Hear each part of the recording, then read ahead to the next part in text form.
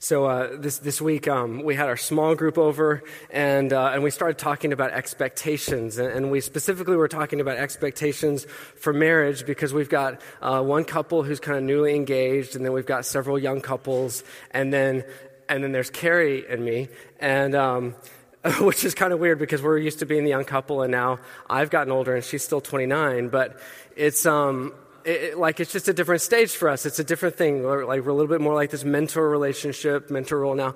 But we were just talking about expectations, and I was thinking back to when we first got married. And I suddenly had this thought, I had this question that I wanted to ask, but I didn't want to ask it in front of anyone else, and so I waited for them to leave. And then I asked Carrie, I said, so babe, I was just thinking about when we first got married, was there ever this point where it's you kind of had me on this pedestal and you thought, man, Lucas, he's so great, he's so wonderful, he's so dreamy. And then there was this moment where that shattered. Was there ever this moment where I so failed or I disappointed you and it was oh man, I thought he was this guy and then it all just came crumbling down. And I kind of waited and she looks at me and she's like, no, I pretty much knew what I was getting. And I was like, wow, okay, that stings a little bit. But you know what? That's actually, there's something really good in that. There's something really beautiful in that because there was these realistic expectations. Maybe they were low expectations, but they were realistic. It's this is the guy I'm getting. And so there's something really beautiful in that because unrealistic expectations that go unmet can be devastating. It can really hurt you. It can really destroy relationships. I had a really close friend who got married and his wife had him on a pedestal. She thought he was so wonderful. He was so great. He was so perfect. And then when he disappointed her, she never could forgive him. And eventually she left him. And it's not like he embezzled money or was dealing drugs or cheated on her. I mean, he just didn't live up to her standards. She had this expectation. He was the perfect husband except that he wasn't.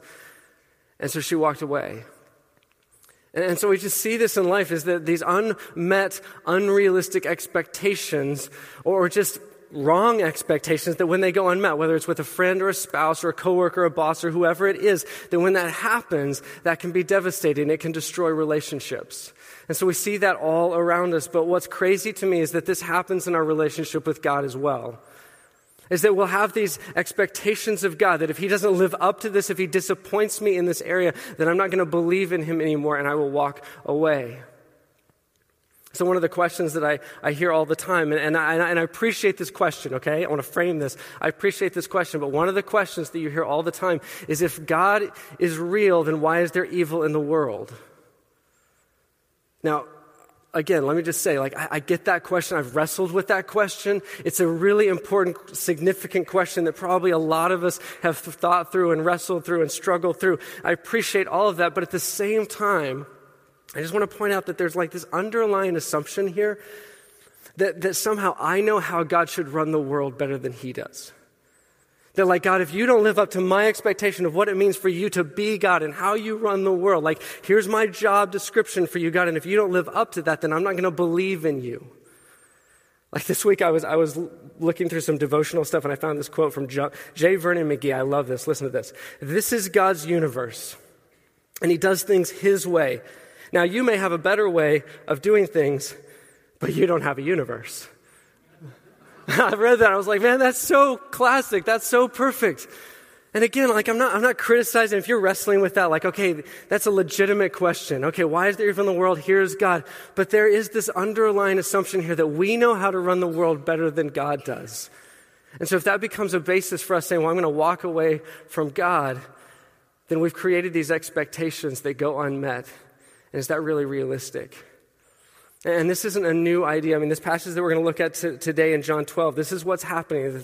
You've got these crowds, you've got disciples, you've got Pharisees, and they're all seeing Jesus, but they have such a clearly defined view of what it means for him to be the Messiah that they can't even see the true Messiah standing in front of them. There's these expectations that they have for who he is and what he should do and how he should interact with the world. And when he doesn't live up to that, eventually they walk away. All right, so if you have your Bibles, you can turn with me, John 12, and we're going to pick it up in verse 12. This is what it says. The next day, the large crowd that had come to the feast heard that Jesus was coming to Jerusalem. And so they took branches of palm trees and went out to meet him, crying out, "Hosanna! Blessed is he who comes in the name of the Lord, even the King of Israel." And Jesus found a young donkey and sat on it, just as it is written, "Fear not, daughter of Zion, behold, your king is coming, sitting on a donkey's colt." Okay, so you can picture this for a moment, that here's Jerusalem, okay? And it's this week of the Passover. And so what we know in history is that at this time, like Josephus says, is that almost like 3 million people would show up for the week of Passover. Can you imagine that? Like 3 million people descending upon Jerusalem to celebrate the Passover. And now here's Jesus, and he's coming into the city on a donkey. And so tens, maybe more, thousands of people are coming out here to welcome him, and they're proclaiming him to be the Messiah. But they have very specific expectations as to what that means. Okay, so they come out and they've got palm branches. And palm branches are the national symbol of Israel, if I can put it that way. And so for hundreds of years, they've been used in various rituals and celebrations and stuff. But then in about 140 BC, it takes on a new connotation. Because at that point, it's Simon Maccabee. He drives out the Syrian forces from Jerusalem, and they celebrate. So he leads this uprising, and they celebrate. He's just driven the Syrians out of Jerusalem, and they celebrate with singing and dancing and waving palm branches. And so now it's not just a national symbol of Israel. It's actually a symbol of like uprising, of revolt, of driving out the people we don't want in here, driving out these foreign rulers. And in fact, if you fast forward a couple of centuries, even after the time of Christ, like the 1st and 2nd centuries, when it's the Jewish wars against Rome, they're fighting Rome, trying to drive Rome out. It's such a big deal that the Jewish insurgents, when they reject the currency of Rome and they start stamping their own coins, and what do they put on it?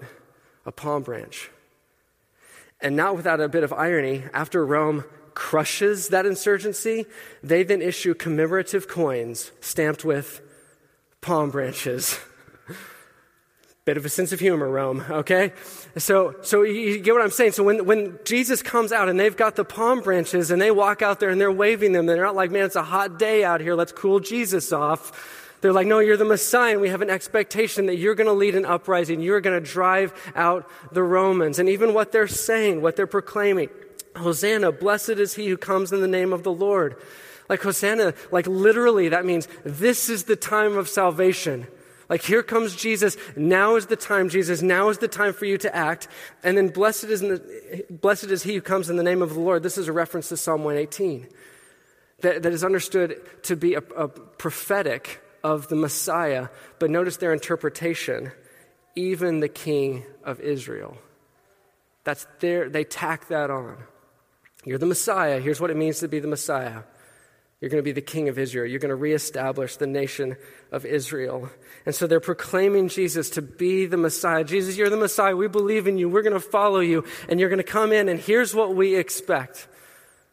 You're going to drive out the Romans. You're going to reestablish the nation of Israel. But here comes Jesus on a donkey. And John tells us that this is a reference to Zechariah 9. And let me just show you what that says. This is where it was. Rejoice greatly, O daughter of Zion. Shout aloud, O daughter of Jerusalem. Behold, your king is coming to you, righteous and having salvation is he, humble and mounted on a donkey, on a colt, the foal of a donkey. But then keep reading, verse 10. And I will cut off the chariot from Ephraim and the war horse from Jerusalem, and the battle bow shall be cut off, and he shall speak peace to the nations. His rule shall be from sea to sea and from the river to the ends of the earth. The picture here is not of a king who comes to bring war, but of a king who comes to declare the end of war, to declare peace. Jesus isn't showing up on a war horse. He rides in on a donkey. And then verse 11, it says, as for you also, because of the blood of my covenant with you, I will set your prisoners free from the waterless pit.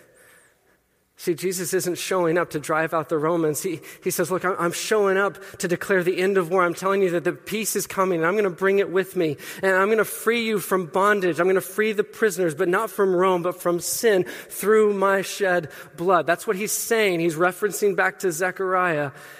And of course, nobody's getting that. But you see there these two conflicting pictures of the Messiah. The people are saying, okay, you're going to come, you're going to drive out Rome, you're going to be our Messiah, you're going to be like Simon the Maccabee, you're going to drive out the Romans, you're going to establish the nation of Israel. And Jesus says, actually, I come from a completely different purpose. They are conflicting. It's perception versus reality. Well, when Carrie and I first got married, I had this perception of her that she would like fishing. All right. And this sounds silly, okay, but just understand that, like, if you know my wife, that is a hilariously stupid idea, okay? I had this idea that we would go on this fishing trip together and we were going to sit in a boat for like a week and not talk to anyone and fish. And my wife, she's an extrovert and she hates even the smell of fish. She doesn't like eating fish. And I'm like, no, babe, this will be awesome. We're going to go there and there's not even really running water. We won't bathe for a week. It'll be great. And she's like, do you know me at all? Like, what are you talking about? There's perception versus reality. Same idea here. There's perception versus reality. And everybody says, man, this is, they're so fixated. This is who Jesus is. This is what it means to be the Messiah. This is what you have to do. These are our expectations. And the reality, Jesus says, is it's not even close to that. You've completely missed it. Even the disciples, if you keep reading verse 16, his disciples did not understand these things at first. But when Jesus was glorified, then they remembered that these things had been written about him and had been done to him. So they figured out later, but in this moment, like, they don't get it. They don't understand. Verse 17, the crowd that had been with him when he called Lazarus out of the tomb and raised him from the dead continued to bear witness. The reason why the crowd went to meet him was that they heard the sign. They heard he had done this sign. Okay, so I love what John's saying here is that all this crowd who comes out to follow Jesus and they think he's going to drive out the Romans, they're there fundamentally because they saw that he had raised Lazarus from the dead. Why on earth would you follow a rabbi carpenter into a military campaign? Because if he can raise people from the dead, he's really hard to beat. Like, when your army is immortal, who's going to stop you? I mean, like, it doesn't matter what kind of technology. It doesn't matter the strategy. It doesn't matter. Like, he's a rabbi carpenter. Why in the world would they think this guy could take out Rome? If he raises people from the dead, hard to lose, okay? And then verse 19, the Pharisees said to one another, you see that we are gaining nothing. Look, the world has gone after him. See, nobody gets it. Nobody sees this. Not the disciples, not the crowds, not the Pharisees. Disciples are like, man, this is finally happening. We're getting everything that we dreamed of, everything that we'd hoped for. We've been following Jesus around for 3 years, and finally we're going to go into Jerusalem. Everybody's cheering him on. This is our moment. This is happening now. And the crowd says, man, this guy raised Lazarus from the dead. Like, you can't stop us. We're going to defeat Rome. We're going to take over the whole world, establish Israel. It's going to be awesome. And the Pharisees are freaking out. They're like, man, the whole world is following after this guy. And Jesus says, man, you guys aren't getting it. You don't see this. And so he tries to explain it to them. Verse 23, and Jesus answered them, the hour has come for the Son of Man to be glorified. Truly, truly, I say to you, unless a grain of wheat falls into the earth and dies, it remains alone. But if it dies, it bears much fruit. He's talking about himself. He's talking about his death. That he's going to die for the sins of the world. And out of his death, there will be life. There will be eternal life. And whoever loves his life loses it. And whoever hates his life in this world will keep it for eternal life. If anyone serves me, he must follow me. And where I am, there will my servant be also. If anyone serves me, the Father will honor him. Now is my soul troubled. And what shall I say? Father, save me from this hour? But for this purpose I have come to this hour, not to defeat Rome, not to drive out the Romans, but to die for the world. Like, that's why I'm here. So, Father, glorify your name. And then a voice came from heaven. I love this. I have glorified it, and I will glorify it again. But the crowd stood there and heard it, said that it had thundered. Others said, an angel has spoken to him. And Jesus answered, this voice has come for your sake, not for mine. Jesus says, look, you're getting it wrong. You're thinking so small.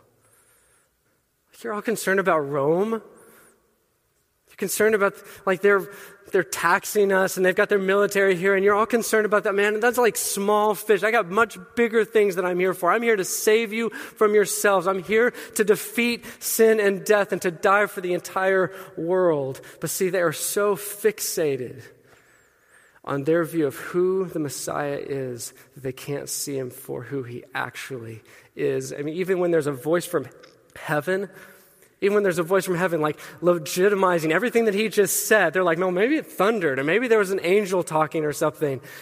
I mean, they just don't get it. They're so wrapped up in who they believe Jesus is that they can't see the Jesus who is. In December, at the Christmas at the Colonial, if any of you were there for that, this was, if you don't know what that was, we had this kind of like Christmas spectacular at the Colonial Theater on Bridge Street in Phoenixville. And we just invited everybody from the community. We had like over 700 people show up. We literally had to turn people away. It was awesome. And we had, an elf and Santa Claus and all kinds of fun. But at the heart of it was this gospel message. At the heart of it was there was this skit, and it was talking about how there's this girl who's trying to please God, who's trying to get right with God. And so she keeps offering him all this stuff. And one of the things she offers him is her good works. And so she packages up her good works, and she's like, here's my good works. I'm going to give them to God. And God rejects them in the skit. All right, he sends them back. He's like, yeah, your good works are no good here. He calls them filthy rags, like it says in Isaiah. He says, your good works are no good here. And the whole purpose of the skit is to say, man, you can't please God. You can't earn God's favor. You can't do enough good things to get right with God. Our relationship with God only comes through faith in Christ. And so I was backstage because I was kind of emceeing the whole thing, but my wife was up in the balcony with our kids. And she's standing there, and at one point she overhears like this little boy just over here talking to his dad, like this little 6-year-old boy. And he says, Dad, I don't get it. Like, why is God so mean? And his dad says, what are you talking about? And he says, well, like she tries to give him her good work. She's trying to like do good things for him. And he says no. He rejects that. And the dad says, don't worry about it. God just wants you to be good. And the second time, the little boy says, yeah, but Dad, that's not what is said in the skit. Like, in the skit, she gives him her good works, and God rejects them. Like, why would God do that? What's that about? And the dad says, for a second time, son, God just wants us to live good lives. See, we can become so fixated on our idea of who God is that we miss the God who is. See, if you want a God who just wants you to be happy, or you want a God who just wants you to do good things and check the right boxes, then you can believe in that God. If you want to find a God who, never judges sin and just wants us to be happy and to live the lives that we want to live, like you can believe in that God. Or if you want a God who hates this world, if you want a God who hates people and wants to send everybody to hell and stomp on their graves, man, you can believe in that God. You can believe in whatever God that you want. You can make them up. And by the way, you can find people to agree with you too. I mean, and this is what the Apostle Paul, I'll just throw this out here. The Apostle Paul, this is what he's warning Timothy about later. He says, for the time is coming when people will not endure sound teaching, but having itching ears, they will accumulate for themselves teachers to suit their own passions, and will turn away from listening to the truth and wander off into myths. See, Paul is charging Timothy, like right before this, he's like, Timothy, you've got to keep preaching the word faithfully because there's this time that's coming when people are going to reject the truth. They're not going to want to listen anymore to sound teaching. Instead, they're going to start with what they want to believe. They're going to start with their passions. This is who I want God to be. This is what I want the world to be. This is how I want all of this to function. I'm going to start there, and now I'm going to construct a theology. I'm going to construct my worldview based on what I want the world to be like and how I want God to work and who I want him to be. See, we can make God into whoever we want him to be. He just won't be real. I mean, I talk to people all the time. I go out on Bridge Street, and so once the weather got nicer, it was funny. I was like, I'm going to go out and try to talk to people about Jesus because I'm sure there's people out here who don't believe in Jesus. And then what I found is that everybody believes in Jesus. Like, it was crazy. I couldn't find somebody who was like, no, I don't believe in Jesus. Everybody believed in Jesus. Like conversation after conversation. But what I found is like the more they talked about their Jesus, I'm like, man, I don't know who you're talking about. Like I talked to one guy and this Jesus that he was following, man, he was like hateful and racist. And I was like, what are you talking about? Like this Jesus isn't the Jesus of this Bible. I don't know this Jesus you're talking about. Like you want a Jesus who's racist and hateful? Where are you getting that? You want a Jesus who just says, live and let live. It's a big party out there. It doesn't really matter. Where are you getting that Jesus? See, if I'm not following the Jesus of this Bible, then I'm following a figment of my imagination.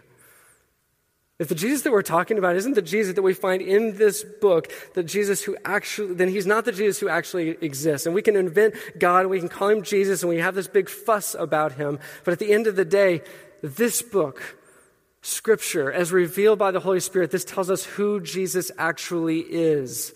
And if I'm not following that Jesus, then I'm just making it up as I go. I'm following a Jesus that I've made up, and it's make-believe. Like if I'm following a Jesus who never offends me, who never shocks me, who never challenges me, who never changes me, then I guarantee I'm not following the risen Lord. I'm just following something that I've invented. I'm following a fairy tale because when I read this book, when I look at what Jesus says, man, it offends me sometimes. It's not what I want to hear. It's not what I was going for.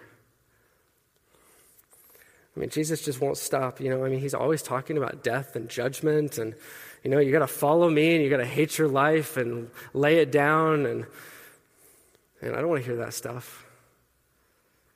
But he doesn't stop. I mean, even if you keep reading in this passage, verse 31, now is the judgment of this world. There he goes again. Now will the ruler of this world be cast out, and I, when I am lifted up from the earth, will draw all people to myself. And he said this to show by what kind of death he was going to die. I mean, if Jesus had a publicist, they'd be like, Jesus, seriously, can you please tone it down just a little bit? Because you've got this crowd here and they're following you and they love you. And can't you just give them a pep talk? Maybe get a little call and response going here. This would be awesome. You could really have them. This would be such a powerful moment, Jesus, but he won't stop. He won't stop. He says, I'm going to die. The time of judgment has come. And so the crowd, man, this is not what they want to hear. So the crowd answered him, we have heard from the law that the Christ remains forever. How can you say that the Son of Man will be lifted up? I love this question. Who is this Son of Man? They're listening to everything that Jesus is saying. All about judgment and death and following him and about he's going to be lifted up and he's going to die. And they're like, man, we know what the Bible says about the Messiah. And this is not the Messiah we're talking about. This isn't the Messiah that we are expecting. This is the Messiah that we're looking for. What kind of Messiah are you talking about, Jesus? What Messiah is this? Who is this Son of Man that you're talking about? Because it's not the one we're talking about. It's not the Messiah we had in mind. This isn't the one that we were going for.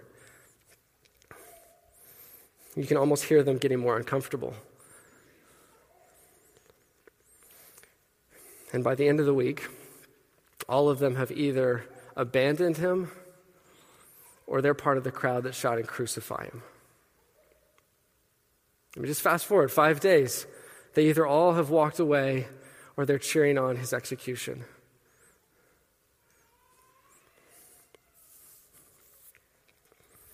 All because Jesus didn't live up to their expectations. And he disappointed them. He was a failed Messiah in their eyes. And so they walked away. This week I've just been living in this passage and just praying through it and thinking about it. And I just found myself wondering, is there that point for me? Is there that point at which I would be following Jesus, but then he didn't live up to my expectation? Is there this expectation, maybe I don't even realize it, maybe it's hidden, that if he didn't live up to that, if he disappointed me, that I would be willing to walk away, that I'd say, Jesus, that was it, that was the breaking point. Because I know so many people who've hit that spot. I know so many people who've lived their lives and they're like, man, I love Jesus and I'm following Jesus and everything just looked good from the outside until they hit that expectation. And then God disappointed them. God didn't live up to something that they expected. They may not even have realized it, but in that moment, God had failed them. And they said, that's it, God. I don't believe in you anymore. I reject you, and I'm walking away. One of my best friends growing up, he was in my wedding. I was his best man. This guy who loved Jesus, served Jesus, was in the church doing all kinds of great things. Man, it was awesome to see him. And we would pray for each other and we'd encourage one another until the day that his dad died unexpectedly from an illness that no one saw coming. And one of the last conversations that we had, he told me, he said, hey, listen, I don't want to talk about this anymore. If God was real, my dad would still be alive. And he walked away. I want to be like, man, what are you talking about? Like, what God are you talking about? Like, how does that look like anything in Scripture when it talks about following him? Does he ever say it's going to be all perfect and rosy and wonderful? I'm like, where did you get that? But that was his expectation. And when God didn't live up to it, he said, that's it, I'm done. And he walked away. I got another friend. Man, same story. Grows up in the church, man, loves Jesus, following Jesus, does all this stuff until the girl that he's dreamed of, the girl that he loves, she rejects him. And he says, that's fine. You reject me and I reject God. And he walked away.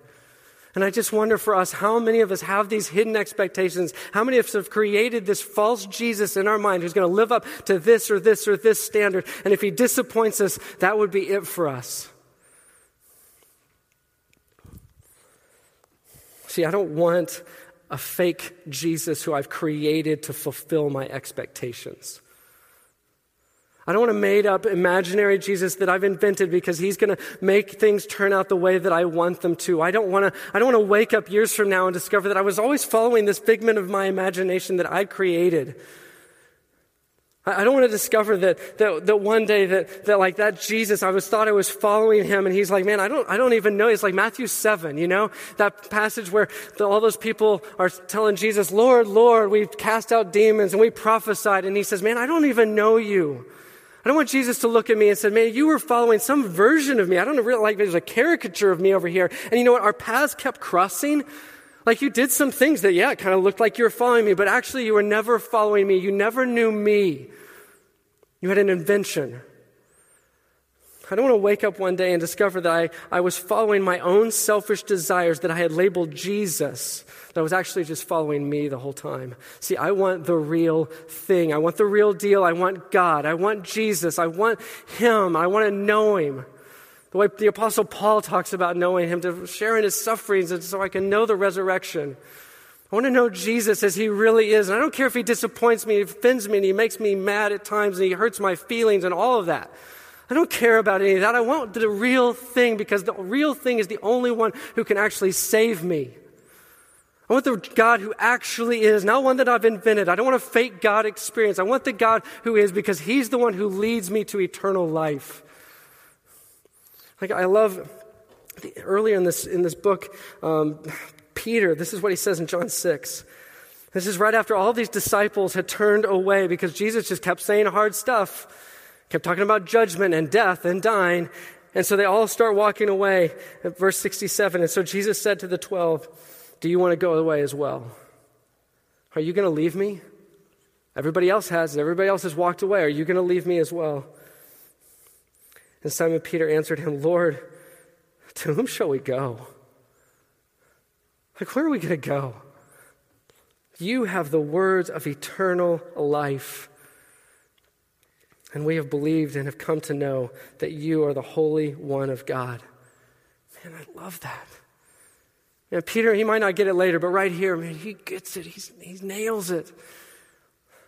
Like, what am I going to exchange for eternal life? What would I give up for Jesus? I mean, he holds the words of eternal life. We're talking about eternity here. What am I going to give up? Like, what would I give that up for in this world? Like, where else am I going to go? A couple of weeks ago, I was talking to a really good friend of mine, and just a great guy, and he sells cars. He works for this company. It's kind of like, we'll find whatever car you want, wherever you want in the country, and give it to you, but he works on commission. And it had been a really bad couple of months, actually a few months. He hadn't had any sales, like not one. And at the same time, like through no fault of his own, they were just really, really in trouble financially. Some things had gone really south that he, like I said, he didn't have control over. Wasn't even making bad decisions, just stuff that happened. And so he was just desperate for a sale. Didn't know how they were going to pay their mortgage, didn't know how they were going to pay their bills. I mean, it was getting desperate. And so he had this sale that was going through that day, and he was excited about it. This was going to help, get him back on track. And he opened up his email, and he told me, he said, man, I read the first line, and I knew this guy was bailing. And the sale wasn't going to go through. And he said, I just stared at the screen, and I stared at this email, and I'm like, God, what are we going to do? And he got up and he shut the door and he went back to his desk and he just started to pray. And I thought, yeah, man, that's what I would do too. I'd be praying. I'd be like, Jesus, okay, God, you know the desperate situation I'm in, and I need you to provide a sale. I need you to fix this. I need, a rich relative to die or something. Like, whatever it takes, God, just fix this situation. We're really in trouble. You got to save us. You got to fix this. You got to do this. But that's not what he said. He said, man, I just started praying. I was like, you know what, God, I don't even want to pray for you to fix this. Like, that's not my prayer. I want to pray that you would help us to trust you in this. I'm not asking you to come through and make everything better. I know you've got this. I just want you to lead our family through this, that we would trust you, that you would just give us this peace, that through this we would know you and love you more. I thought, man, that's so powerful. That's the way that I want to pray. That's the way that I want to reach out to God and say, God, I'm not asking you to save everything in my life. I'm not asking you to meet all my expectations. I'm not asking you to do everything that I want you to do. I just want to know you. I just want to trust you. I want to know what it means to follow in your footsteps. Because where else am I going to go?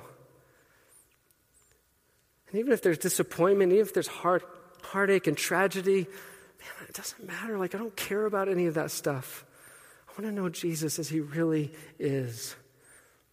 Because that's all that matters. He has the words of eternal life. Where else are we going to go?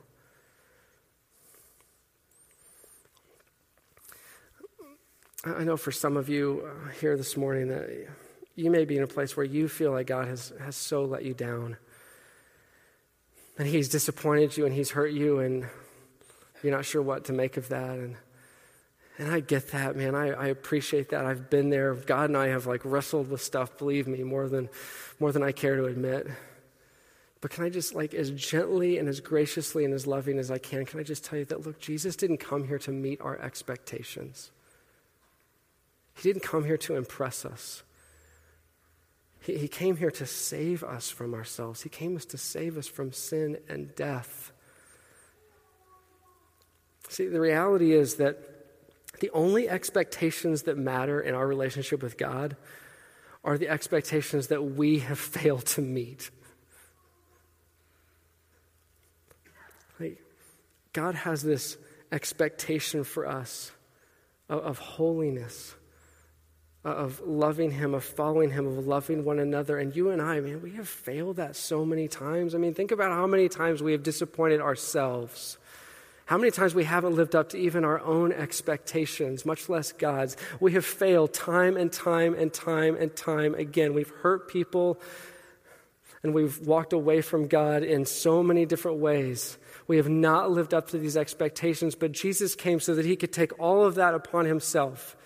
That Jesus takes all of those failures and he places them on himself, our pride and our anger and our greed and our selfishness and our racism and our bigotry and all of that. He takes all of that and he puts it upon himself so that it can die with him on the cross, so that you and I, even though we have never lived up to his expectations, can have eternal life. That's why Jesus came. He didn't come here to impress us.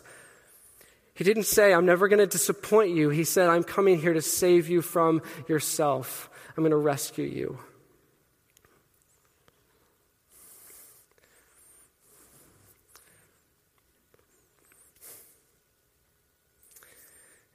Do you see how much he loves us? I mean, do you I was thinking about this last night. I was at dinner with my family and with some friends, and my 3-year-old, okay, he gets really upset because he doesn't want the pancakes that he ordered. He wants a ice cream sundae. He's 3. And so we're sitting there, and he's like, starting to like bawl, and he's getting all upset. And I go over there, and I'm like, buddy, come on, man. I'm like, listen, this is what you asked for. This is what you need. We're not going to buy you something else. And, daddy's so unfair, and daddy's so mean, and I'm disappointing him. I'm not living up to his expectations. And he's so upset with me. And I just want to be like, do you have any idea how much I love you? Like, you are my son, man. I would die for you. I would do anything for you. Like, it hurts. I love you so much. This is what God says to us. He says, look, do you have any idea how much I love you? And I know, like, I've disappointed you in some ways. I didn't live up to this expectation, but do you see, I would die for you. In fact, I actually have. I've poured out my blood for you. That's how much I love you. That's how I'm going to follow you, and I'm going to pursue you, and I'm going to wrap my arms around you. You have any idea how much I love you? I love you so much that it hurts.